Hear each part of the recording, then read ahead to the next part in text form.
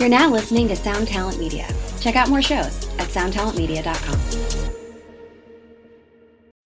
When you need mealtime inspiration, it's worth shopping Kroger, where you'll find over 30,000 mouth-watering choices that excite your inner foodie. And no matter what tasty choice you make, you'll enjoy our everyday low prices, plus extra ways to save, like digital coupons worth over $600 each week. You can also save up to $1 off per gallon at the pump with fuel points. More savings and more inspiring flavors make shopping Kroger worth it every time. Kroger, fresh for everyone. Fuel restrictions apply.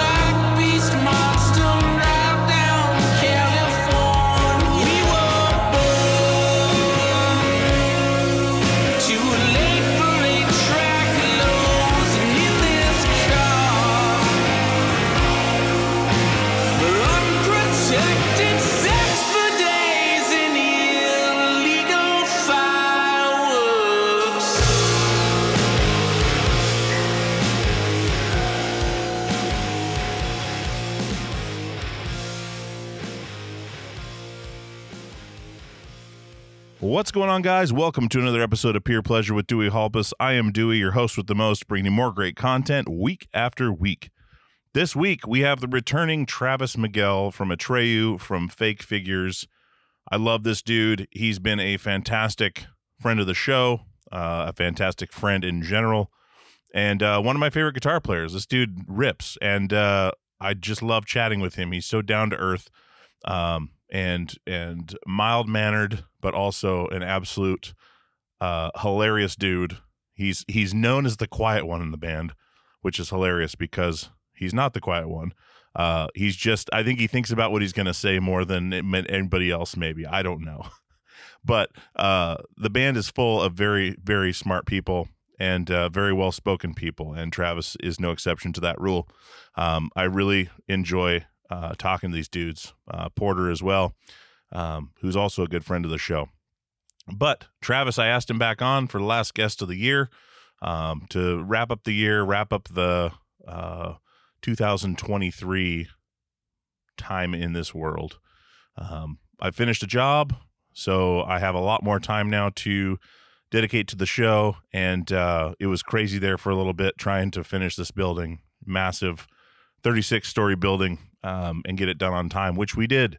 And I just really appreciate you guys sticking with me and maybe going back listening to some old episodes in the weeks we missed, but that won't happen anymore. So thank you for sticking with me. Let's get some business out of the way, and we'll jump right in. So peerpleasurepodcast.com is the website. peerpleasurepod@gmail.com is the email if you want to get in touch with me. We also have the Peer Pleasure Podcast Facebook group, the Peer Pleasure Podcast Inner Circle. We also have the premium service, peerpleasure.supportingcast.fm, for the old videos of the episodes, the past cast, and the ad-free feed. We're also on YouTube, probably for a bit longer. I'll give it a little more time, but YouTube has just been weird for me. It's a whole other realm I'm not familiar with, and I think our audience is primarily audio, which I do appreciate because it's a lot easier to not have to do 7 different versions of this show. Especially with limited time, and I want to get you guys something every week. And after 7+ years, it's been quite a challenge. So, anyways, I want to jump into this one, guys. Happy New Year! Here's my chat with Travis Miguel of Atreyu.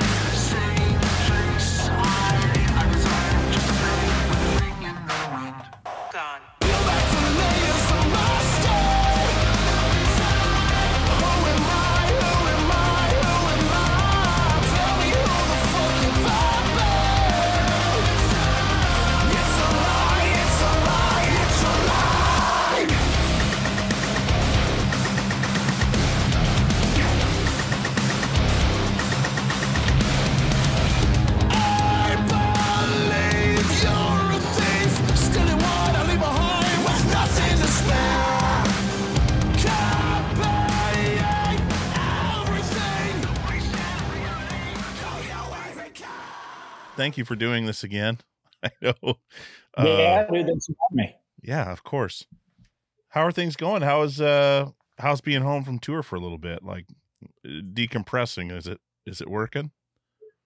Yeah, so far so good. We just got back a couple of weeks ago from Europe, and so I got to enjoy the holidays at home and whatnot. So yeah, it was cool. Excellent. Did you get to see Porter's new place? No, unfortunately not. He's kind of like out in the middle of nowhere, I believe, which is very Porter. Uh-huh. But yeah, I mean, he's been working. Well, I should say his wife has been working on like all the domestic, like, you know, not necessarily renovations, but like, settling into the house because he's obviously been busy out on tour. But yeah, they've been putting a lot of work into it. But yeah, they're both stoked. That's awesome. I had no idea he moved to Germany. Randomly, he's like, well, I think there's a little bit of a time difference. I was like, what are you talking about? Alabama, 3 hours? He's like, no, I'm in Germany. It's like, what? Yeah, he told us, I'm going to move back to Germany, and it was like, of course you are. Uh-huh. He's just that dude. I love it, man. You guys have all such amazingly different personalities. It's really cool to see because it's I mean, when you grow up in a band like you guys have, like a lot of bands kind of it seemed to like blend together with personalities and kind of become this like family dynamic, but almost in a weird way. Like, not family's the wrong word, I guess. No, you're right. It is definitely like a family type of vibe. Every time we have like a new crew person come in who's never met us before and is, working with us, they usually more often than not say, your guys' whole camp, it's very like family, like, you guys know each other's, little idiosyncrasies, which buttons you can push, which ones you can't push. You guys fight like family members, but I think, if you do something like this, like being a band for as long as we have, I think that whole like family vibe is going to seep in at some point or another. Sure. It's funny because like you see a lot of bands that have been around a long time they start to like mimic each other, or like their interests tend to like commingle into like this one combined outlet or output. Yeah. But with you guys, everyone, especially like actually getting to hang out with you guys, what you guys were at the Moda Center, I forget how long ago it was, but we were all hanging out, and everyone's just so different in their own kind of world, as their own everything. It's kind of, I think that's probably part of the longevity you guys have had, is having that autonomy within the band where everyone has their own interests and their own things. It's not all band all the time, I guess, is more of what I'm getting at. Because it's like, that's what I see sometimes, is some people like that's their entire identity, is being so-and-so from so-and-so, Yeah. It's not Travis Miguel, it's Travis from Atreyu, or, because once that goes away eventually, hopefully not anytime soon, but once that goes away, then people have a hard time dealing with that too. So you guys having that autonomy, I think is a big part of the longevity. And that's something I really saw being around all you guys together. Because once you get out there and do it, everyone's on the same page, but away from it, everyone can be on their own. There's no codependency. You know what I mean? Like, everyone's kind of entertaining their people, and, friends are in town, families in town, whatever, kids are in town. It's just really cool to see, and seeing that family atmosphere was awesome. And hearing the new tunes early was awesome too, on that little Bluetooth speaker back there. Awesome. Yeah. Glad you got to hear it. You got the exclusive sneak peek, so to speak. Yeah. But yeah, you're right. I mean, at the end of the day, we're all just the band itself. We're just five morons who, happen to make music, and we were lucky enough to be able to make a modest living out of it. Yeah. I mean, if we were all five of the same exact person, mm-hmm. it would be really boring. I think, like I wouldn't have the opportunity to learn different things from these 5 completely different people, and that's what makes it interesting for us as a band. It's, like you said, we all are very like-minded people, but at the same time, the 5 of us are completely different. Yeah. I'm sure it's it shows itself at the best times and the worst times, but yeah. I can only imagine at this point in the game, like bringing in riffs or bringing in completed songs or bringing in ideas. I'm sure you still get nervous about that, or like what are the guys going to think? Or is there any of that there? I'm curious on that after this much time in a band together, bringing ideas, pushing boundaries. Is that something that you get nervous about when you do that, when you bring in a demo or do you do completed songs sometimes yourself?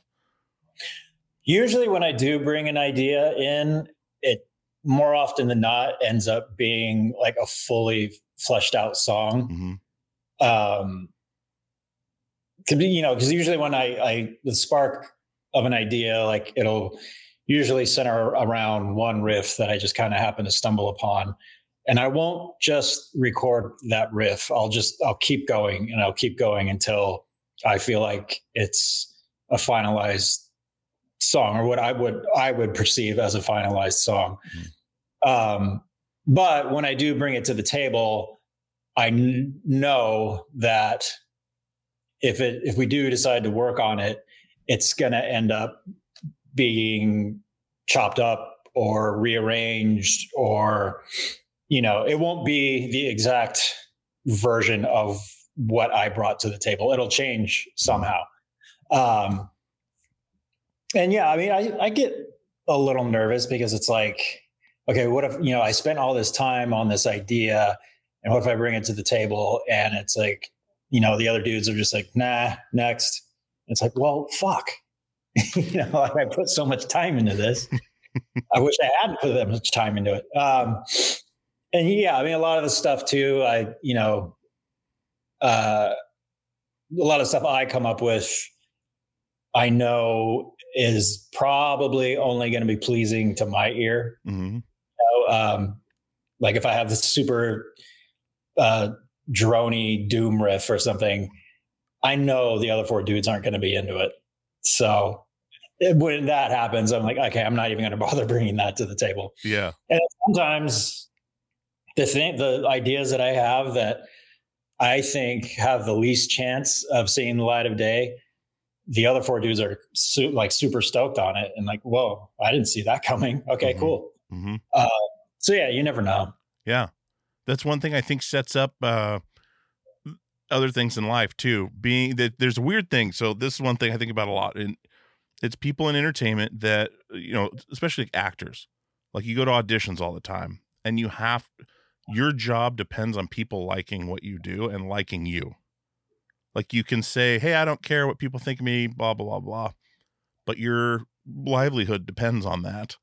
People either liking you or hating you, I guess. It's such a weird place to be and exist, to where you can't, like your trade is you, that kind of thing, right? It's your creative output versus I can build, I can frame walls really well, or I can do heart surgery or anything like that. It's something that comes directly from you. It's such an interesting place to be, but having to present that stuff like that, I think sets you up good in life for any other situation where you have to step up or step out, to be confident enough to do that and be in those uncomfortable situations enough. I think not enough people get to experience that enough to really like strengthen their confidence or strengthen their self-worth. I find that interesting about people in music and entertainment in general. I mean, a lot of art is like that because, you're presenting something that came from within you, from your brain, from your heart, from your hands, or whatever it is. And you're opening yourself up to being extremely vulnerable by putting it out in the world, because what if somebody just completely shits on it, and that's where I think, you know, what you were talking about, like, how are you going to deal with that? Are you going to sit there and dwell on it and let it affect you? You know, oh, this person doesn't think it's any good, therefore I'm no good. I should just quit right now. Or you just say, all right, fuck it. Well, let's move on then. Let's do something else, Mhm. you know? And that in and of itself, you know, that's a learning process. That was a learning process for me. And I still get kind of like freaked out if, you know, somebody doesn't like something that I created. I wouldn't say freaked out, but it's like, kind of like, oh, fuck, they didn't like it. That's a bummer. Mm-hmm. You know? So yeah, it's just, you got to be able to just kind of roll with the punches and accept the fact that not every single person is going to be into what you're doing, which, you know, is the case probably 99.9% of the time. So you just got to learn how to, you know, take it on the chin and move on. Mm-hmm. And how nothing is yours anymore. Right. Like you put it out there, it's not yours anymore. It's something you have in your head, in your heart, in your DAW, like until it's released, and then it's no longer yours. And it's for the worlds to deal with how they want. Is such a weird thing. It's something. Yeah, and like having that in mind when you're creating this thing, you're, you know, like you said, you're putting it out into the world for everybody to see or experience or whatever. It's very easy to fall down that trap of continuously tweaking it and working on it. Mm-hmm. And you mean, you could work on something for, you know, years and, you know, still not be comfortable with releasing it out into the world. I mean, I have a problem with that too. Like I'm constantly like, oh, how can I make this better? Or does this part fit here? Or does this suck? Or I know this part could be better. You have to kind of pick up on when it's time to just let it be what it's going to be, mm-hmm. you know? And still to this day, like even like guitar solos that I wrote like 15, 20 years ago, I play them differently now on stage than I did when I first wrote it, because, you know, at the time I was, you know, not as much of a seasoned vet as I am now. It's like, okay, now I know how to kind of do this better. And that's kind of the beauty of being a guitar player in a band, is that you can kind of tweak things here and there when you play it live. Mm-hmm. In that aspect, it's very gratifying because now you're playing something that you actually want to hear, but also, you know, it's not the carbon copy of what's on the record too, which makes it a little bit more interesting for the audience. Exactly. It's like the record's a roadmap, you know, and it's a snapshot in time, and you can just, I mean, that keeps you sane, being able to put your own spin on it, you know, 15, 20 years later, and you kind of make it yours again for a minute. Right. Like when you're up there, you know, the person's experiencing, they're hitting the parts that they know, and then you throw them for a loop and you take your control back a little bit. I've been struggling with that the last, couple weeks. Is we've been working on this huge Ritz-Carlton tower, and for years, and it's finally done. And now I'm a stranger in the building I felt that I owned, because I could go anywhere. It was my responsibility to make sure that it was safe and complete and working properly.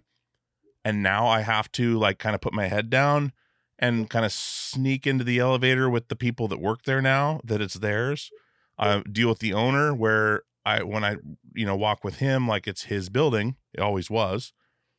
But I no longer have that control. It's now in the world. People are staying there. People are living there, moving in, had their first Christmas there. And I'm now the person that needs to kind of like step back. And I'm like, I know every inch of this building. 36 floors, a full city block. I know every inch, but I can't go to 90% of it. Like if I have my stuff on, I cannot be seen in the restaurant. I cannot be seen in the public areas because they don't want the construction presence there with the little bit of stuff we're wrapping up. So it's kind of it's the first time since releasing records myself that I've had that feeling of something that I worked really hard on, putting it out there, and then it's gone. Because The only other thing I've worked that hard on is my kids, but they're not leaving yet. They're young. So they haven't gone out in the world yet. So I still have them. Like they're still molding. But this feeling has been so weird, man. Like really weird of just walking in there and I have to show a badge and like there's security, all this stuff where we would just waltz in, there's no windows, there's no, winds blowing in your face 30 floors up. And now people are living there. It's so weird. And yeah, you could walk in there and be like, do you know who I am? Yeah, exactly. It's really hard not to say that. But on the flip side too, something like that, it's kind of like, if you ever end up walking by that building, you can kind of just step back and be like, yeah, I did that. Yeah. That's pretty cool. It is. And you can see it from anywhere in town because there's this cap on top of it that lights up. The whole top of the building lights up. So anywhere you're at, you don't know which building it is. You can see it even in the dark because there's just this really it's not bright, but it's this kind of dull crown on this building. So you can always tell where it's at and I can kind of see, okay, what lights are on, what's going on in there. Like you can tell if you're being there that long. It's just a weird thing. Something I've been dealing with lately because it's just happened. And right. I've never been in this position in this trade before where I had that much responsibility of being over. Usually I would have gone a month or two ago to the next job, but it's my job to see it out then through and it's messing with my head. Well, next time I'm up in that area and I end up by that Ritz-Carlton, I'll be like, you know what? Yeah, my boy did that. Yeah, dude, right on. Yeah, you could see everything from where my office is now up there while we're finishing up. You can see the Moda Center, you can see the Convention Center, you can see where my house is almost. It's crazy being up that high in Portland because there's not a lot of buildings that are. And anyways, that's a whole side tangent. But years of work released to the world. People are now either enjoying it or hating it. Very similar to music. But you guys built those EPs up into a record, which is absolutely fantastic stuff. Like, thank you. It's so cool to see the progression you guys have taken. But like all these songs are like Baptized was rad too. But all these songs are just straight bangers. Like I could see them in a club. I could see them in an arena. I could see them in a stadium. I could see them in any application. Like these songs are so versatile because that's what the first thing I gathered from that is versatility. And it's weird to think that way because it's not really a word that comes to mind really with stuff, but like just they're so well done. I could see them literally anywhere, like in my head, and I've seen you guys play some at the Moda Center, like in the Theater of the Clouds or whatever. That was so rad, super weird being on the side of the stage though with no amps. Cause it was like drums, vocals, and like a little bit other stuff. Everything else was in ear. And that was also super strange. So I had to pop out, for a few songs to see it from the front because that's where I got the full blast. But yeah, it's such a versatile record. I don't know if that resonates with you, but no, it does. The songcraft is spot on. Yeah. We've been doing this now for over 20 years. And, I'm proud to say that like we've become a better band in those 20 years. We've learned how to do a lot of things. We've learned kind of like what not to do when it comes to songwriting. But yeah, versatility, like I had never thought of that word before, but now that you say it out loud, it kind of makes perfect sense. Like that, for all intents and purposes, that is what we're trying to kind of do. We started off as the atypical, metalcore band. But, over the years, we come to realize like we can do more than just sick mosh parts and brutal breakdowns. Mm-hmm.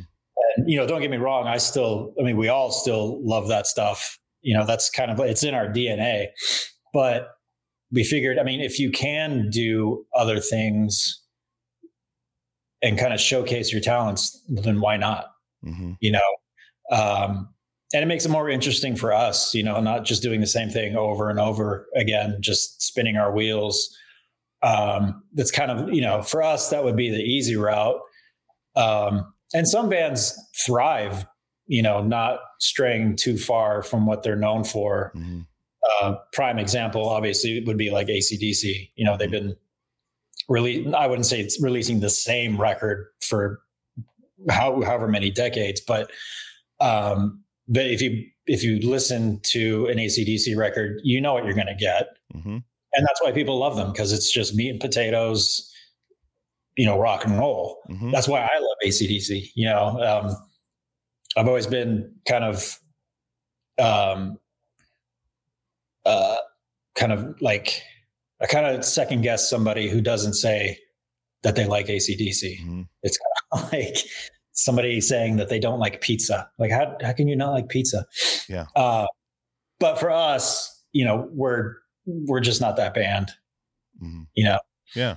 Well, AC/DC, kind of like the Beatles, kind of created the standards, like created the meat and potatoes, like, you know, like along with sticking to their story and putting out consistent music that, you know what you're going to get. But a lot of those, like the simple stuff, they created the simple stuff in a way. Like a lot of those riffs are just like blues riffs. Like they're just picked off of so much, you know, from those standards, like those standard, like the old, like like the old blues players that everything just came from that. Like, and it was just like, okay, let's vary on this. AC/DC is incredible for that reason. Like they just deliver every time. And it's awesome. And they're, you know, the stuff they created will stand the test of time, you know, just like what you guys have just done with this record. Like you guys could tour with anyone. That's what's so cool. I guess it ties to the versatility is when I had Josh Eppert from the first time I had him on from Coheed, the drummer. One thing he mentions is just, we don't know who to tour with.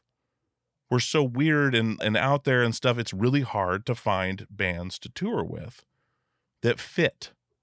And, you know, I threw a couple ideas out there and it's like, oh, we've toured with so-and-so. But you guys could literally tour with anyone on this record. You guys could go out with a band from the past. You guys could go out with stadium bands. Like it would fit, and you wouldn't have to change. That's what's so cool about it. It's like you could literally go out with anyone at this point. It's awesome. We've taken kind of like pride in that. You know, I mean, we've toured with everybody from Lamb of God and Unearth and Every Time I Die. We've also toured with Taking Back Sunday and The Used. And I think that's definitely worked in our benefit, because we're playing to so many different groups of people, depending on what they're into musically, you know? And yeah, it doesn't, you know, on paper, it might seem kind of weird, but when you actually see it, it's kind of like, okay, yeah, this makes sense.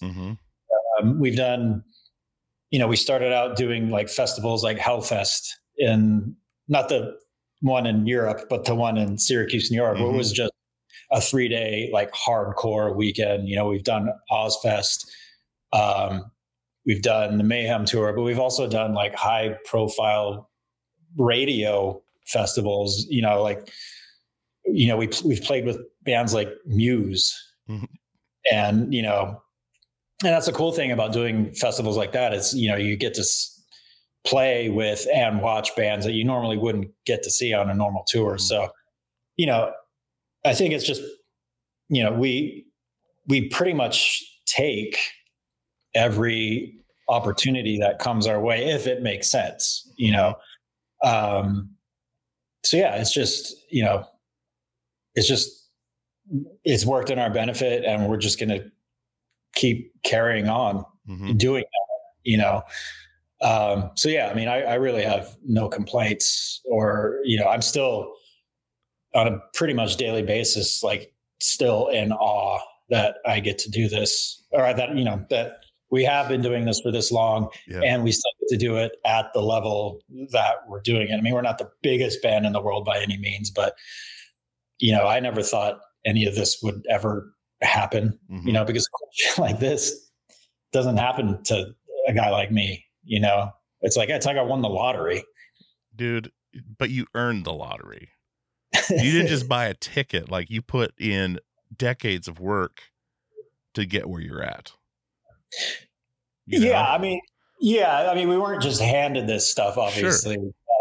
But, like back in the day, like touring in a 15-passenger van with no trailer in the middle of the summer with no air conditioning, we were so young and naive that we didn't know any better. So it was like, well, this is tour. So man up and, get to work. But at the same time, it's like, okay, yeah, it is work, but it's something we love doing. Yeah. So in that aspect, it kind of doesn't really end up being work. Like if we all really hated doing the work, we wouldn't do it. Yeah. I mean, some days are easier than others. And some days, you might be in a shit mood all day, or other days you could be completely in love with everything and in love with the world. But I mean, that's just life. Not every day is a 24-hour party. Sure. I mean, it does happen, like more so when we were younger. But yeah, I mean, I could definitely think of worse jobs to have. Sure. Of course. And those band days, man, those are formative years. Absolutely. I remember watching cans of soup that we bought at the dollar store start to bubble out from the heat in Yuma, Arizona with no AC, trying to get to the show. Then once the show ended, it was dark and it cooled way down. We had to drive to San Diego, and we're just watching. This kind of opened my eyes to something too that you hear about, but you don't actually see. And it was the border patrols, like lights just coming on and Jeeps and trucks like jumping out of nowhere, chasing people, just driving through the night from Yuma, Arizona, like right along the border there towards San Diego. I'd never seen anything like that in my life. It was crazy, but we were literally dying earlier that day. We got to San Diego, our brakes went out. The guy pulls the rotors off and just starts like chipping away with his finger. He's like, "Did you guys just come from Arizona by chance?" "Yeah, we were coming from Yuma." He's like, "Yeah, you toasted these things." Like, they were gone. Like, it was awful. And so we had to get new brakes because of it. But like, it was awful, awful weather. But seeing something like that too was one of those touring things where it's like, wow, I just saw that with my own eyes. Like, it's not something you're just hearing about, that kind of stuff. It's crazy. Like, well, I remember when I was, we might've talked this last time I was on the show, but at the time, like when Atreyu was kind of first starting to gain some momentum, I wasn't sure if I wanted to follow through with it because it just seemed like such a pipe dream. And like, I didn't think anything would, pan out to the way it is. It actually did pan out. And I remember asking my parents, I don't know what to do. Should I just finish school or should I do this touring thing? And my parents said, like, yeah, dude, go do the touring thing. And I was surprised that they said that. I thought that they would try to steer me to do the more sensible thing.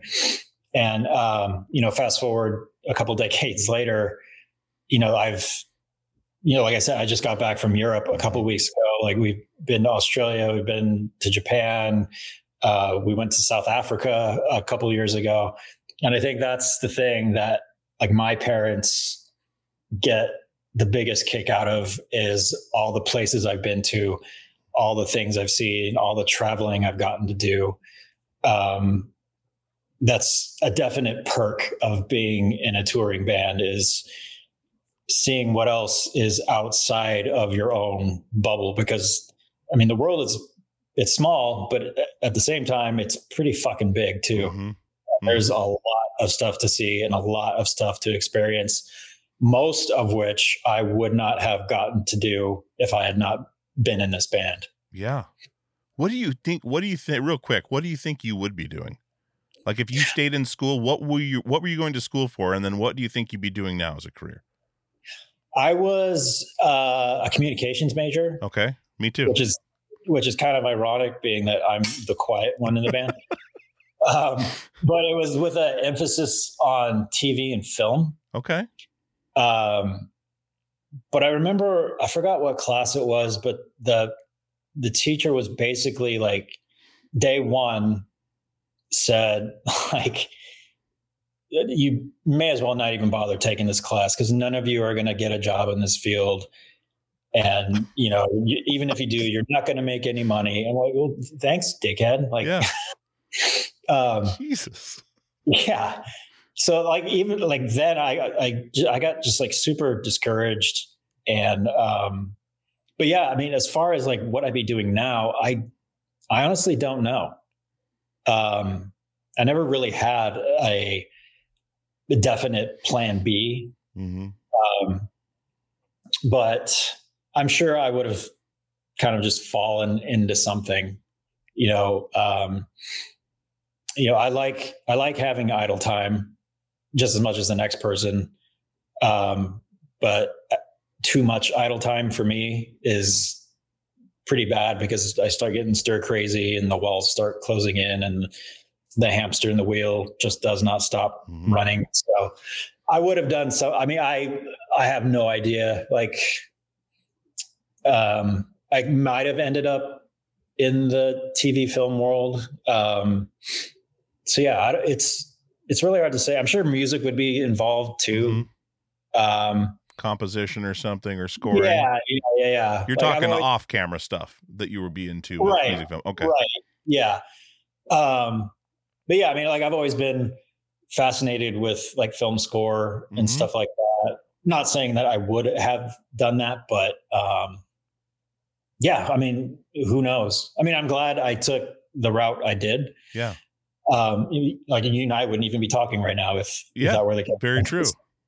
So, sometimes I don't like to think about it because it might be kind of scary what I might have ended up in. Sure, dude. Like I have you done any score work, or you guys have had songs in video games and stuff, but like that was songs that are already finished. Like, have you ever done or thought about maybe doing something like that? Because your musical taste is so different from what I've gathered from Atreyu, like completely different stuff that, like bands like Sun and like Portishead you're wearing right now, like that whole genre, and it's multiple genres, but like the more extremes of things, like Sun is so incredible, but what they do is so unique to that realm that there's a limited amount of people that are really truly into that kind of thing and that experimentation, that collaboration and drone. But have you ever thought about doing that style of playing or extremes more for score work or anything like that? Has that ever crossed your mind of doing? Because you're absolutely capable of doing that stuff. Like, yeah, I have my best friend who his name's Tony Kim. He plays in a synth, or if you want to call it a synthwave band called Dance with the Dead. He and I are kind of like writing partners in a way. Like if one of us has some kind of project going on, we'll call the other one to kind of bring him in to like help flesh it out. All the demos I've ever done, I have him record me through Logic because I'm pretty remedial when it comes to like DAWs and stuff like that, whereas he knows it all like the back of his hand. But he and I also, our circles of friends are, a lot of them are in like visual media, whether it's film, music videos, TV, stuff like that. And so he and I have actually done some, like, I guess if you want to call it like jingle spots for like Wells Fargo, like nice. And a friend of ours is a video editor. He was working on like an indie horror movie. So we got hired to kind of come up with source music for that, which was a lot of fun because it's like we're both getting out of our normal wheelhouses and kind of stretching our wings musically, as cheesy as that sounds. But yeah, I mean, it's a lot of fun. And I mean, I would definitely love to get my foot further in the door with stuff like that. Even like video game scores would be awesome. We were actually hired to do the score for a indie mobile game through Apple, but right when that was about to go through, the pandemic hit, and then it just kind of faded away and dissolved, unfortunately. But yeah, I mean, we're both definitely trying to keep our ear to the ground as for opportunities for stuff like that. The hard part is that like he has a touring schedule, I have a touring schedule, so they have to line up for us to actually work together. But yeah, I mean, if something like that were to come my way or come our way, I would definitely jump on it. That'd be so rad. I have a few friends that do that stuff, and they're like, man, if I want to write a song like they're not in bands like this, but like I want to write a Godsmack song for a commercial and get that out of my system, I absolutely can. If I want to do and they just don't put their name on it. Like there's not like, oh, this is so-and-so from so-and-so. They just like, hell yeah, get down there and put it out there and get paid. Yeah. It's crazy. Yeah. Yeah. You can create this. Okay, here's some dough. Go create this. All right, let's go to the basement and rock out. Like absolutely hilarious that you can make a living off that. It's awesome. Like it's so awesome.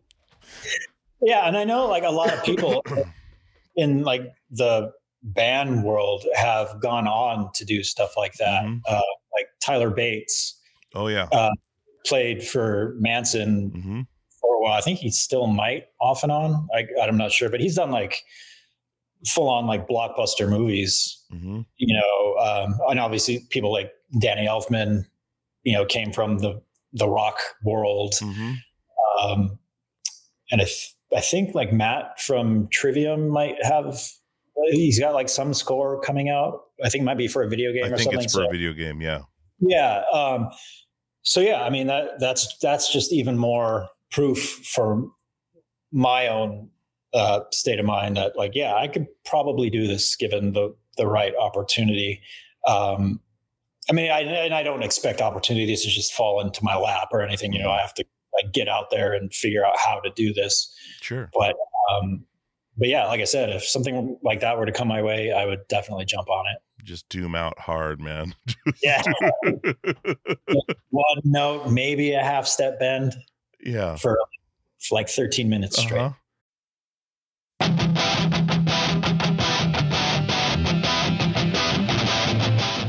What's going on, guys? This is Dewey. I want to tell you about some new releases coming up from Equal Vision Records. As you guys know, Equal Vision Records is my family, and so are these bands. I really want you to check these out. We've got Hot Water Music with their 10th studio album, Vows, out May 10th, featuring guest appearances by Dallas Green of City and Color, Thrice, The Interrupters, and Brendan and Daniel from Turnstile. See them on the 30th anniversary tour with Quicksand in the States in May and June, and Europe in November. Hotwatermusic.com for more info. We also have Be Well with their new 7-inch A Tap I Can't Turn Off, out now. First new music in 2 years from this band. This band is incredible, featuring members of Battery, Bane, Darkest Hour, and Fairweather. See them on tour with I Am the Avalanche in June. Equalvision.com for more info on that. And just your general information on Equal Vision Records, you're always going to find something you like at equalvision.com. Go there for vinyl and merch from all of your favorite bands. Check out Hot Water Music's new record and Be Well's new 7-inch now.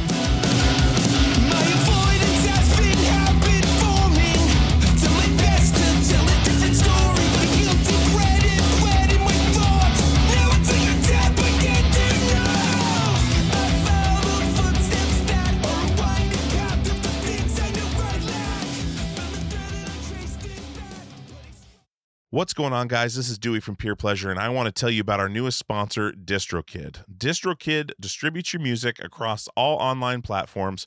They are an amazing company. I've enjoyed working with them the last few weeks, and they're going to be with us for a while, and I really, really appreciate that. I love working with great companies, and DistroKid is one of them. They have an awesome thing they're doing right now called Splits. Now, if you're working, as most people are, online, doing collaborations with people from all over the country, all over the world, as easy as that is with the internet, you want to get those people paid when you put that music online. And Splits can do that. You can add an unlimited amount of collaborators to any track. You can change the splits at any time. You can add or remove collaborators at any time. You can see previous splits. And all your collaborators are going to have to do is sign up for a DistroKid membership, a DistroKid account, so they can get paid. And as always, DistroKid never takes a cut. You and your collaborators get 100% of the earnings in total. A couple other awesome things that they do is they set up an official artist YouTube channel. You can use Spotify Canvas, synced lyrics, promo card to promote your release on social media, a mini video for your socials as well. There's just so many awesome things about using DistroKid. And like I said, I don't advertise things I don't use, haven't signed up for. I have signed up for this. It is a breeze, literally a breeze. And you can get going right away. So definitely check out DistroKid, and I want to give you 30% off your first year's DistroKid membership at any level. That is distrokid.com/VIP/PPP for Peer Pleasure Podcast. Once again, that is 30% off your first year's DistroKid membership at any level. distrokid.com/VIP/PPP. Go check out DistroKid right now, distrokid.com/VIP/PPP for 30% off. Lucky Land Casino, asking people, what's the weirdest place you've gotten lucky? Lucky? In line at the deli, I guess? Aha, in my dentist's office. More than once, actually. Do I have to say? Yes, you do. In the car before my kids' PTA meeting. Really? Yes. Excuse me, what's the weirdest place you've gotten lucky? I never win and tell. Well, there you have it. You can get lucky anywhere, playing at LuckyLandSlots.com. Play for free right now. Are you feeling lucky? No purchase necessary. Void where prohibited by law. 18+. Terms and conditions apply. See website for details. Hey guys, this is Dewey from Peer Pleasure, and I wanted to tell you about Premium Pleasure, our premium subscription service that's available now. peerpleasure.supportingcast.fm is the website.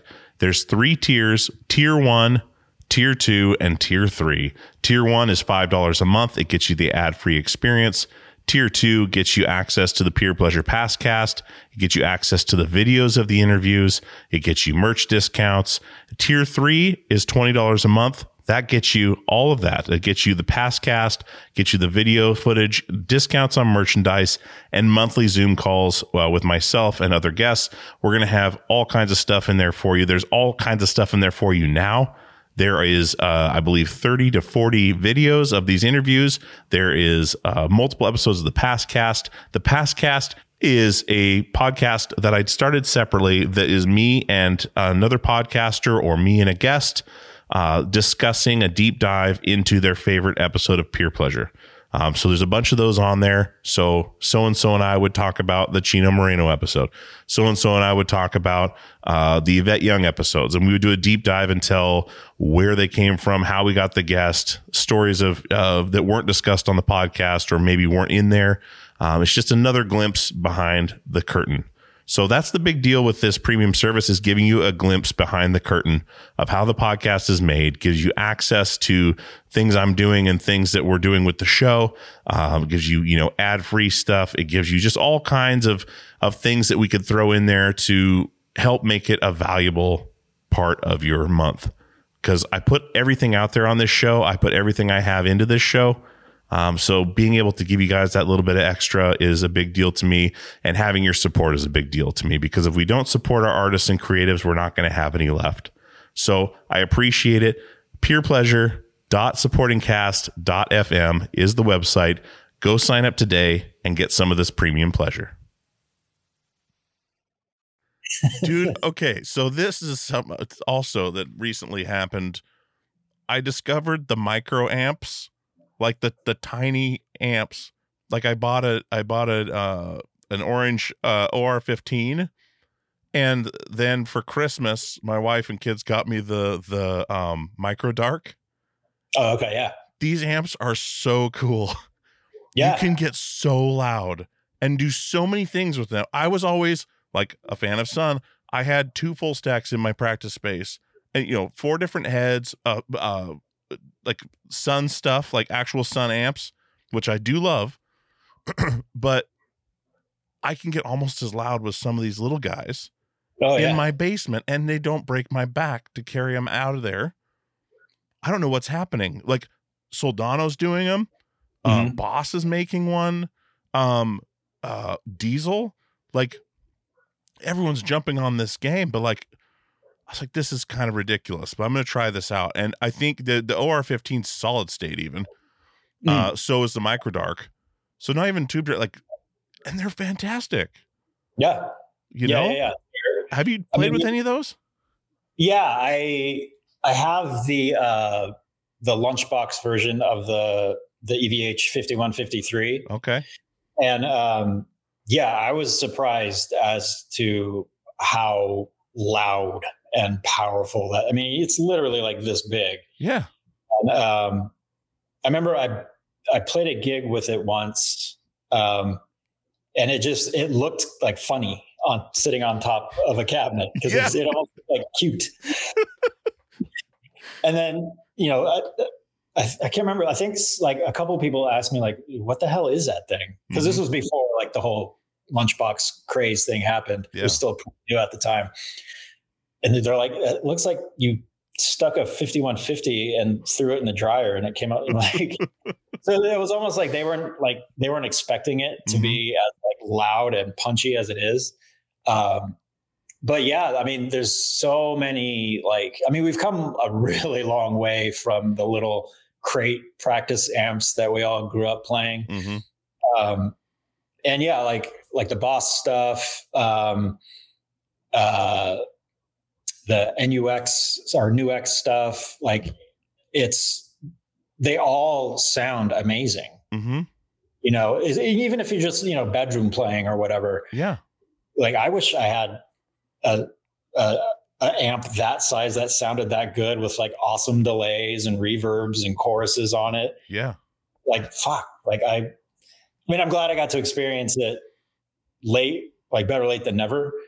But yeah, I mean, it's going to be interesting to see what comes next. I mean, obviously now you have like the whole modeling technology. So you've got like the Kempers, the Quad Cortex, the Helix and all that stuff. And even that stuff, I mean, it hasn't been out in the grand scheme of things. That technology hasn't been around that long, but even the short window or the small amount of window of time that it has, it's advancing like so quick. And you for the most part, you literally can't tell the difference between the modeling version as opposed to an actual like tube amp. I mean, I'm sure, of course, there's going to be purists out there that say, well, you'll never get the same thing on a technical level.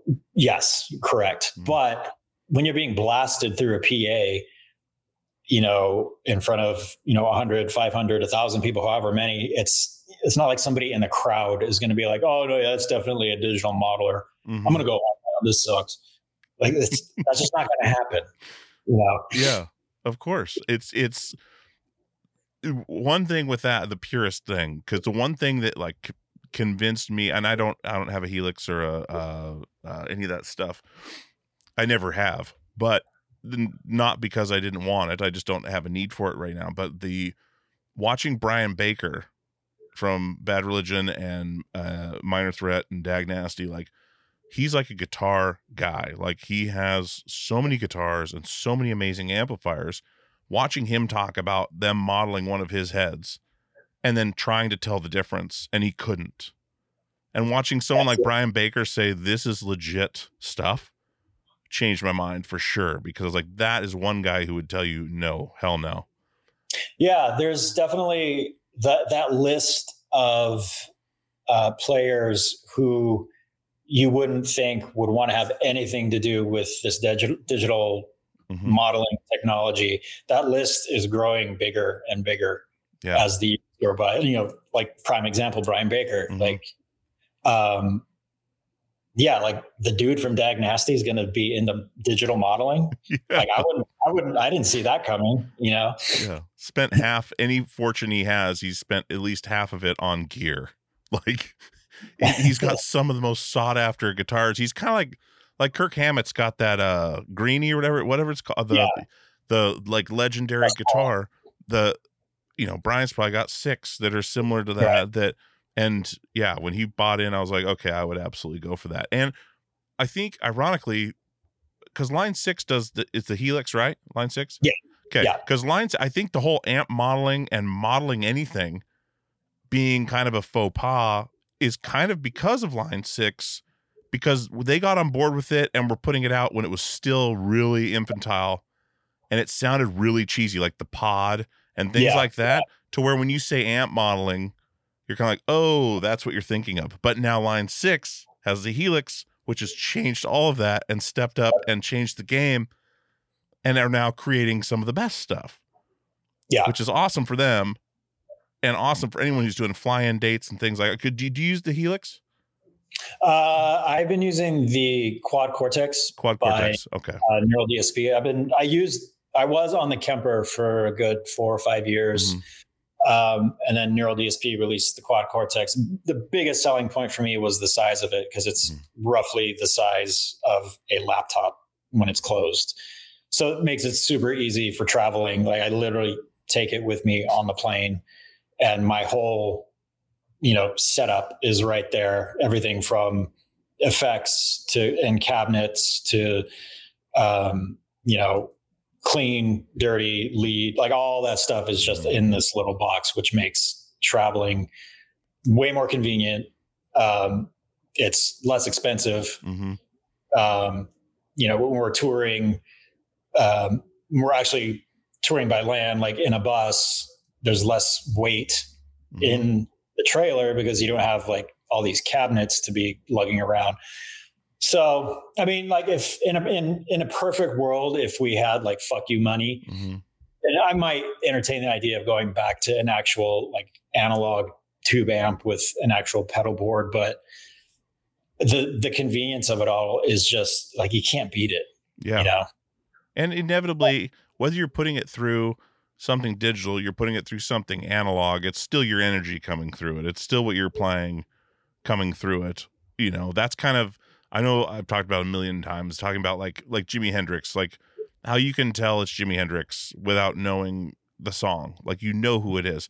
And it's his energy going through it, the way he's playing, learning to play upside down, like backwards and upside down, and all the things he does unnecessarily that if he was taught correctly would not be doing, made it cool. And but if he played through a Helix, it'd sound just as awesome. I guarantee it. It's the same energy going through. It's all electricity, like all of it. That's what made it so loud. With the amplification, you need electricity. It's all it is. Energy through energy. It's just those, the purest thing. Like, and 10 years ago, I would have said the same thing. Is why would you ever do something like that? Like, grab me 4 heads and 4 cabs and I'll lug them into this little club and have people plugging their ears in the front row because they can't handle the sound, but I can feel the wind on my back, and that's what that counts. I remember like not that long ago when like the Axe FX was coming out, and then shortly thereafter, like the Kemper, I wasn't familiar with what exactly it was. And they said, it was, it's an amp modeler. And just like you said, the first thing that came to mind was like the Line 6 Spider. Yes. Which sounded, looking back on it now, it sounded god awful. But at the time, it wasn't that bad. But yeah, you're correct. Like my brain automatically went to like the cheesy, like super tinny, harsh distortion. But, fast forward a few years later, I was completely wrong. Like this stuff is legit. And I don't see it going away anytime soon. Yeah. I love, shout out Line 6, but I love that they're some of the ones like pioneering a lot of this stuff still and like making it great. Yeah. After having the stigma for so long. Right. They walked so all these other companies could run. Exactly. And they're still here and they didn't fall behind. They didn't, get bought out by so-and-so and then just shut down like Sun did by Fender. Right. Bastards. Yeah. Anyways, I actually have an amp guy here in town who lived behind the factory in Wilsonville and would dumpster dive as a kid. and got some of those like original top loading Sun heads. His whole basement is lined with Sun amps that a lot of them he just pulled from the dumpster and fixed himself. Incredible stuff you wouldn't. There's probably a couple of those heads. There's probably less than 100 in the world. Like they were like early prototypes and models that just, this doesn't work, toss it. This doesn't work, toss it. And he would just dumpster dive and then became an amp guy, just learning it that way. Is really cool. He does all the tube work and stuff. Whenever I would get stuff retubed, I'd bring it to him. I just found him on the internet randomly, and I was like, man, this guy's close by. And when I went to pick up my amp, he walked me through the basement. I was just like, oh my God. He probably has like 30 Model Ts, like of all different eras. Like stuff you used to buy in a parking lot for $300 is now $3,000. Yeah. But it's the same thing. Right. Someone else played it and made it cool. Yeah. I mean, one man's trash is another man's treasure, you know. I'm glad though that, I mean, as much as I love to geek out on gear and stuff like that, I'm not that much of a gearhead. And thankfully I'm not, because, you know, I could never be like a guitar collector or an amp collector. Mostly because I don't have that kind of money and like, I don't have that kind of room. And if I were to get into it, like full on into it, I think I would probably obsess over it too much. And just knowing the way I am. So, I mean, I love and appreciate gear just as much as the next player, but I'm glad I kind of drew a line in the sand saying, not cross that line, otherwise your life is going to be miserable. Yeah, something that is your livelihood too, to be able to have that restraint is admirable for sure, especially someone with their own guitars. Like, you know, different companies like, dude, let's make a signature, that's badass in itself, which is also a lottery situation. On top of being a musician for a living, is having like companies reach out. And I know you had your issues with those other, but like you're still using Balaguer, right? Yeah, still with Balaguer. Yeah, they've been treating me like a king. It's, you know, we were with another company before, a huge company, but which is awesome. I mean, ESP they make great guitars, obviously, but for both myself and our other guitar player, Dan, we just kind of wanted to try something new. You know, it was the start of a new decade. We had a new album coming out. Let's try, let's kind of play the field, see what else is out there. So I went to Balaguer, he went to Kiesel. And the thing I like about Balaguer is the fact that they're not this huge, gigantic guitar manufacturer. It's very grassroots. If I need to get a hold of Joe Balaguer himself, all I have to do is send him a text. So like, whether you're, Gibson or Ibanez or whatever, these bigger companies, like there's no way you're going to get a hold of the actual head honcho of the company, But yeah, like I've been with Balaguer now for a couple of years, probably like 3-4 years, just before the pandemic. I linked up with them. And yeah, I have zero complaints. They make amazing guitars that are like 100% suitable for me and what I like in a guitar. So yeah. And the fact that they were gracious and generous enough to give me, like you were talking about before, like an actual signature model, like the fact that I've had multiple signature models with multiple different companies as a guitar player. Like if you told me that when I was 15, 16, I would have asked you what drugs you were on and could I please have some? So yeah, it's this whole thing has just been a trip for sure. Dude, it's so awesome. Speaking of being a trip, this is going to be the last episode of the year. So I'm curious, and not to put you too much on the spot, but some highlights from your touring year and or recording year, like maybe a couple things or something you learned this year. Because I know your life took a very different turn, getting sober and all that, and like your health and everything changing. for the better. Are there things that you learned this year that stand out in your mind, or any kind of touring experiences that really stood out this year for you? I'm curious.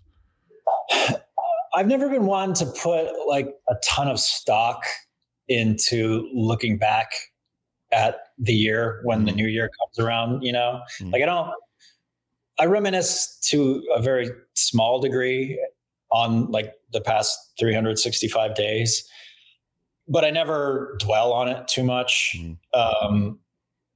So, I mean, just the fact that we were so busy and productive, I think that for me is the highlight of the year. If we weren't out on the road touring, we were in the studio doing something, or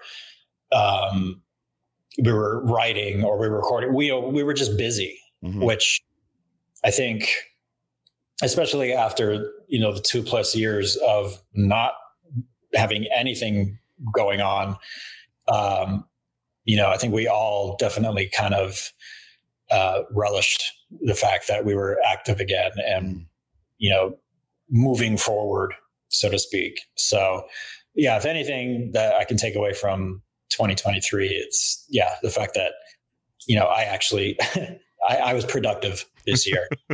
Effective for sure. Man, getting to go back to Europe. When did you say you guys went to when did you guys go to South Africa? Was that a few years ago, you said? 2019, I believe. Okay. It was kind of just out of the blue. We got invited to go play in Johannesburg and Cape Town. And it was South Africa is never really like it's never really like high on the list for any band to tour. Whereas, Europe obviously is Australia, South America. But yeah, it was one of the best times we've had as a band. We all brought our wives with us, and, the second we landed, they were just taking us to dinners and taking us to do all these different activities. Like we went spelunking in these caves, and we, every meal was like provided. And it wasn't just like, here's $10, go get something. It was like, we actually went straight from the airport, got massages, which, that wasn't our idea. They just said, hey, we got you scheduled for some massages. And we're like, oh, sweet. And then from there, we went to a private chef's house, and he had this full on spread of just all this amazing food. And it was just like, okay, like it's got to end here. Right. And they're like, no, we're going to go do this and that. And we're like, Jesus Christ, like this is like the best vacation I've ever had in my life. And I'm technically not even on vacation. Yeah. No. And then playing the shows, like there was this festival that we played that was awesome. We actually played with that band, Ailstorm. Okay. It was a pirate themed festival. So, and that's kind of like Ailstorm's whole thing is, it's all pirate themed. Yeah. So that was a ton of fun. And then we played this smaller club show that was just our own show. And it was like the line was going around the block to get in. And we had never been there before. So we didn't really exactly know what to expect. So the show was great. Like the literal only thing that sucked was the plane flight, because it was from LAX to Dubai, which is something like 14 hours. And then from Dubai down to Johannesburg is like another 6 or 7 hours. So yeah, it was brutal, but it was very, very, very small price to pay to experience that. And I mean, if they would ever ask us back, we would do it at the drop of a hat. Sure. Did the massage help with the jet lag? I'm curious if like walking off a plane to a massage would actually help. It might have made it even worse because you're just so relaxed. Yeah. And I could have just fallen asleep right then and there. But it was one of those situations where the time that we landed, if I remember correctly, it was kind of like late morning. So we had to kind of fight to stay awake for the rest of the day. to get to sleep at a normal time and during the PM. Yeah, again, like jet lag or not, I would do it again in a heartbeat. Yeah, dude. Oh, that's awesome. And it's another continent to check off the list, you know? Right. Yeah. Africa, so much comes from there. Like it's just I've heard it referred to as the big book, where you you learn so much about yourself and other things, like just because there's so much there. There's so much there. And man, what a cool experience, dude. Like that's Europe touring, like especially Germany.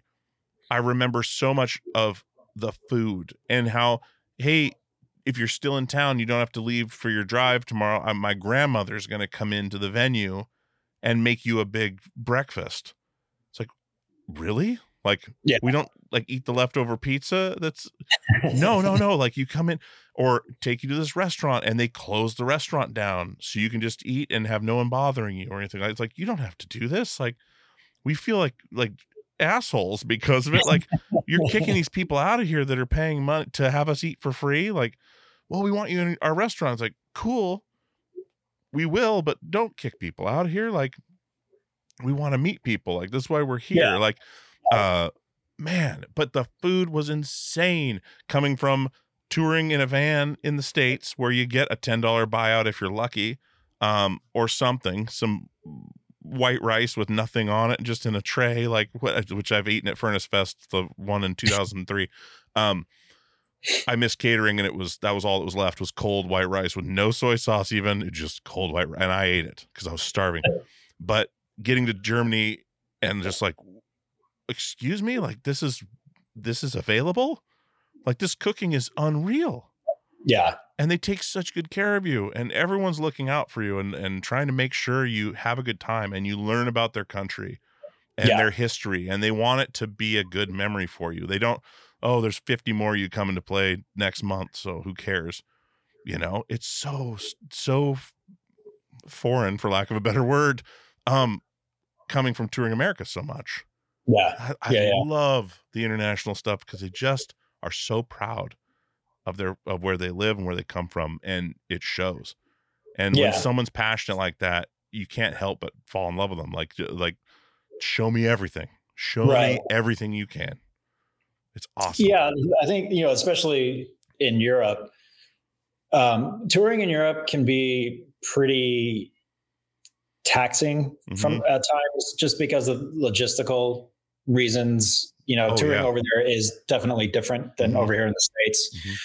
But like you said, it's the little things like that, like, having an authentic home cooked German meal, or just experiencing their culture and their way of life, and, getting to try their food, basically like getting inside peek at their way of life. I think that makes the whole kind of shit show of touring Europe worth it. It's just the little things like that, the little idiosyncrasies and the little differences, and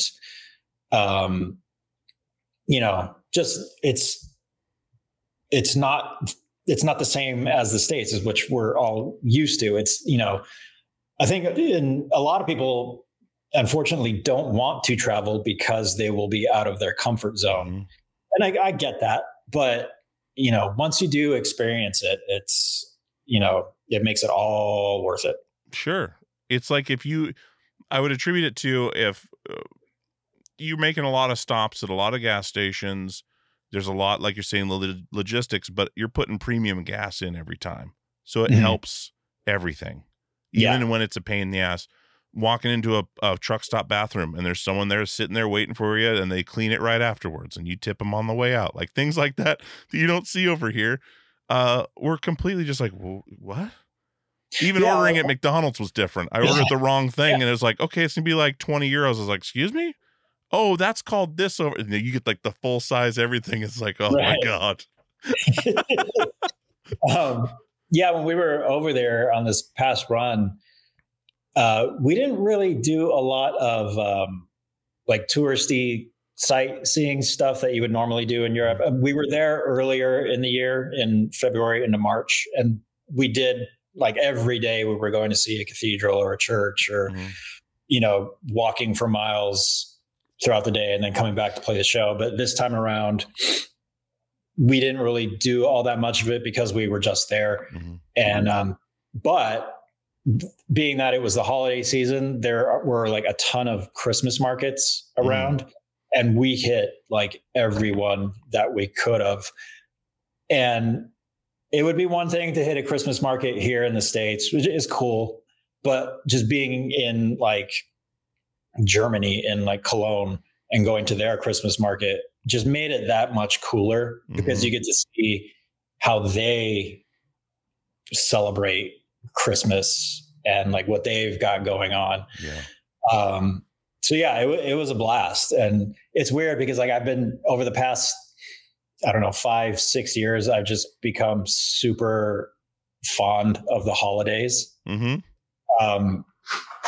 It's like the only time out of the year where, for the most part, most people around the world ain't doing shit. They're just hanging out with friends and family and eating. And that's what you're supposed to do. Yeah. Like it's weird if you're actually going out and doing something productive during the holiday season. Yeah. So I think that's a definite one of the million reasons why I've become so fond of like the Christmas season. Like I literally get kind of like post-holiday depression sometimes. Like, it's over. I got to wait a whole nother year to like do all that stuff again. Yeah. But like as a kid, of course I love Christmas for all the obvious reasons. All kids love Christmas. But then, when you get into your teens and into your 20s, it kind of takes a back seat. But I don't know what it is. It's weird. Like I didn't see that coming. Yeah. I'd be, Mr. Pro holiday, and it's rad. I love it. Nostalgia's a thing, man. And and actually getting to see snow on Christmas time too. You probably saw some snow over there. Like being from California, Southern California, especially, you're not having snow on Christmas. So experiencing Christmas time with snow, that's one of the pluses to be a touring musician who lives in California, because every once in a while it works out. Yeah, it definitely, like, just the colder weather and the snow and, actually wearing a scarf and stuff like that. Like it. Not ironically, just because you need it. It wasn't a fashion statement. It was because it was fucking freezing. It just solidified okay, I'm full on into the Christmas season. This is rad. That's awesome, dude. That's awesome. And my favorite cathedral ever is in Cologne, the Dome Cathedral there. Yeah. Oh my God. And then seeing it from the air, it's incredible. But then standing next to it and breaking your neck, looking up at it to try to see the top, that whole square there by the train station. Unreal. It's unreal. It was bombed like 3 times. And it's still. There's a picture of an overturned tank with like a soldier with his head in his hands with a hole in the side of it online. If you Google it, like, I was standing right there for a picture, and it's all completely still standing, like just decimated, and then just kept going. Like, that's crazy. Oh, the resilience of the architecture over there from how many years of turmoil and terrible things, and that's what's so cool is the history too. You see where they're like, everything you look at is older than you can imagine. Oh yeah. And it's still standing, and it's still like some of those villages, I believe you can't build above the tallest cathedral or the tallest spire of the church. Like there's different ordinances like that, so you can always see it anywhere in town where the church is. Yeah. Things like that. The people show you. It's awesome. You want to go see this castle? Sure. Yeah. Do you want to go see this pond? Sure. I've never been there. Let's check it out. Yeah. Like we don't have any of that here, really. Nothing in this country is more than 250 years old. Everything over there is, some of it is over 1,000 years old, if not older. But yeah, like you were saying, like just marveling at the attention to detail in some of those structures. It's like, like the one in Cologne, like seeing it from afar is an amazing thing. But then once you get up close to it and you look at every little nook and cranny, there was effort and time put into it. And yeah, it's kind of funny. Like every time I see like an old cathedral or an old church and just to see how grandiose and detailed and beautiful it is, I can't help but think to myself, like, man, like 600 years ago, you guys must have really loved God. Yeah, their whole life was just working on this thing that's still, ironically, under construction every time I see it. That cathedral specifically, there's scaffolding up and they're doing their thing, and the flown pipe organ and everything is so awesome. Anyways, I could nerd about that forever. But one thing I brought up, though, to tie this together with Sun, did you see, I know you're not a huge gearhead, but did you watch their rig rundown on Premier Guitar in the cave? I saw that they were playing in a fucking cave. Yeah. Like, but then when you think about it, it's like, well, of course they are. Like, why wouldn't? Have you seen them in the daytime, though? That is really lackluster because it doesn't have any of the ambiance. Right. I don't think I would want to. Oh, man. Like, I wouldn't want to see them during the day or outside or, like in a cave. In a cave. Absolutely. So awesome. Yeah. I could only imagine like how loud it must have been because I mean, they literally have a wall of like obviously sun amps and like high watt amps and all these cabinets, and they're just droning their asses off. I can't imagine it being like quiet. Yeah.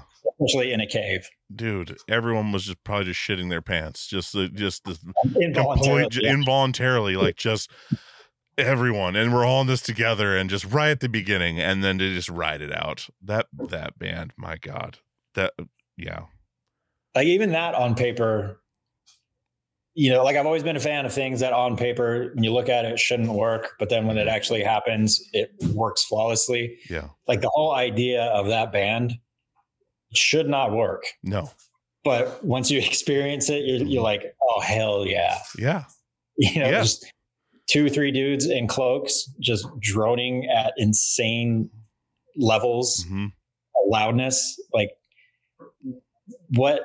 But then you see it and you think, oh, okay, I get it. It makes sense. But then again, I mean, some people they see it and they still don't get it. But it's not for them. I do, and I'm a fan for sure. Yeah, dude, it's awesome. That band changed so much for me with music on my understanding what music is. And what it can be, and then it's so primal, and even though it's modern technology, electricity, the connection between them hitting at the same time, not even looking at each other, knowing what's happening in that chaos of the state, complete fog meltdown, and providing something that is so just, I mean, you feel it in your bones, like it's just the volume is thick, and I mean, we've all seen loud bands. I mean, you go watch Matt Pike with High on Fire and same rig almost. It's all orange stuff, but like it'll melt your face off. But there's something about what they're doing and the way it's set up, and the everything about it is geared towards presenting it in the right way. Much like what you guys are doing. Like you guys are providing like a full package deal of what you're putting out there. All the details are there, and the little things and the big things, and it's just an all-encompassing experience. And I think that's a big part of your longevity, is you guys just have done it right, and just it's awesome. I really after seeing you guys this last time, was just like, God damn, like it's hitting on all cylinders, No, I mean that's high praise coming from you. So. Stop. I mean, I will definitely take that, but I mean, longevity is pretty much all we can strive for. I mean, we've gotten pretty far in our career, like at a somewhat high level. We're not the biggest band in the world. We're not a household name, but world domination, it'd be pretty rad, but I'm not gonna put all my money on that. So the only thing left really is just longevity, I think. But the fact that we've been doing this for over 20 years is pretty astounding to me, because most of the bands that we started out touring with when we were in a van, I'd say a good at least 90% of those bands are long gone and have been long gone for a while. So there's, out of that era, there's maybe only a handful of us kind of left. So, and I'm definitely proud to be part of that group. Yeah, dude. Yeah. Absolutely, man. And I thank you so much for doing this again, man. I've been looking forward to this, and you've been such a big supporter of the show, and you know what I'm doing, and I want to be supportive of what you're doing as well. And you know, it's awesome. I really appreciate you and the music and the laughs. And you don't have to tell me if it was staged or not, but hitting John in the nuts when I was like, hey, punch John in the nuts for me. That picture is hilarious. And I might use that for the episode image for this episode, if you don't mind, because it's hilarious. Please do. Really quick, people listening, I text Travis, I knew John from the Brutally Speaking podcast was at their show. I was like, hey, hit John in the nuts for me. Next thing I get is a picture of John on the ground holding his nuts and Travis thumbs up in it. So awesome. It was completely encapsulated the personality that I know and love. And he came out to the show, and like, you had texted me that, and I was like, dude, John, come here. Just do this real quick. I'll explain later. Yes, dude. So he's like, all right. That's going to be the image. I love it. Nice. So great. But dude, thank you again so much, Travis. And Happy New Year to you. And thanks for being the last episode of the year. And it's an honor. Dude, an honor. Awesome. I'll let you get back to your afternoon. But yeah, dude, thank you so much for doing this and being a great friend. And I appreciate you a lot. No, dude, thank you. You know, thanks for having me. It's always a pleasure. Anytime you need a fill-in guest or something, hit me up. Every time I need a seat filler. Yeah, I'm your man. I got you. I appreciate that, bro. All right, man. Dude. We'll talk soon then. All right, brother. Take care. See ya. Later. Bye. All right, guys, I hope you enjoyed that part 2 conversation with Travis Miguel from Atreyu, from Fake Figures. Atreyu has a new record called The Beautiful Dark of Life. It's a conglomeration of a couple EPs and music they put out this year, and it's absolutely fantastic. Go check it out on all the streaming services. While you're there, if you're listening to this podcast, give us a rating and review on iTunes and a rating on Spotify. I believe that's all you can do there still, but I appreciate everyone that's done that so far. Like I said, this is the last episode of 2023. This is New Year's Eve. And I hope you guys are, I don't believe in New Year's resolutions, but I hope you guys are making positive changes in your life, doing things that make you happy while you're here, and, you know, doing something for someone else every time you can, making this world a better place. You know, whatever it is that makes you happy, get out there and do that, as long as it's not hurting somebody else. You know, there's a lot of different interests out there, a lot of different passions, and who's to say one is right or wrong? So anyways, have a great time. Have a safe, happy New Year. If you're listening to this on New Year's Eve, please be careful. Don't impair yourself and put yourself behind a wheel, and look out for each other. Make sure people get home safe. Make sure you get home safe, because there's going to be a lot more episodes of this show to listen to this next year, and want you around. So that's, of course, not the only reason, but what the hell. Thanks to Travis for coming on. Check out the new Atreyu record, and keep an eye out for things he's got going on this year. And we've got a year-end wrap-up episode coming out soon with Blake from the Tone Mob and myself, the annual one we do. That should be out in a couple days. And it should be out on this feed probably at the end of the week, and you guys can check that out. So thank you so much for sticking with me. Thanks for the great year. And as always, we'll see you on the radio.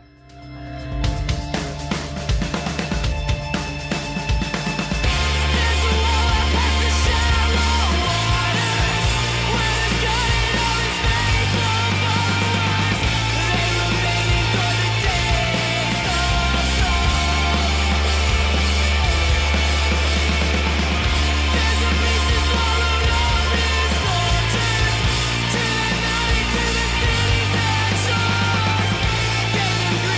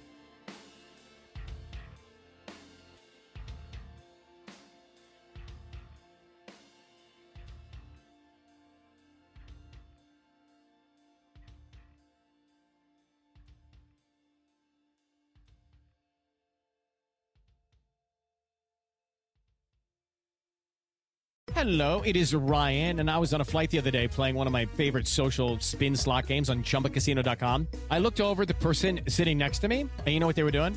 They were also playing Chumba Casino. Coincidence? I think not. Everybody's loving having fun with it. Chumba Casino is home to hundreds of casino-style games that you can play for free anytime, anywhere, even at 30,000 feet. So sign up now at ChumbaCasino.com to claim your free welcome bonus. That's ChumbaCasino.com and live the Chumba life. No purchase necessary. VGW Group. Void where prohibited by law. See terms and conditions. 18+.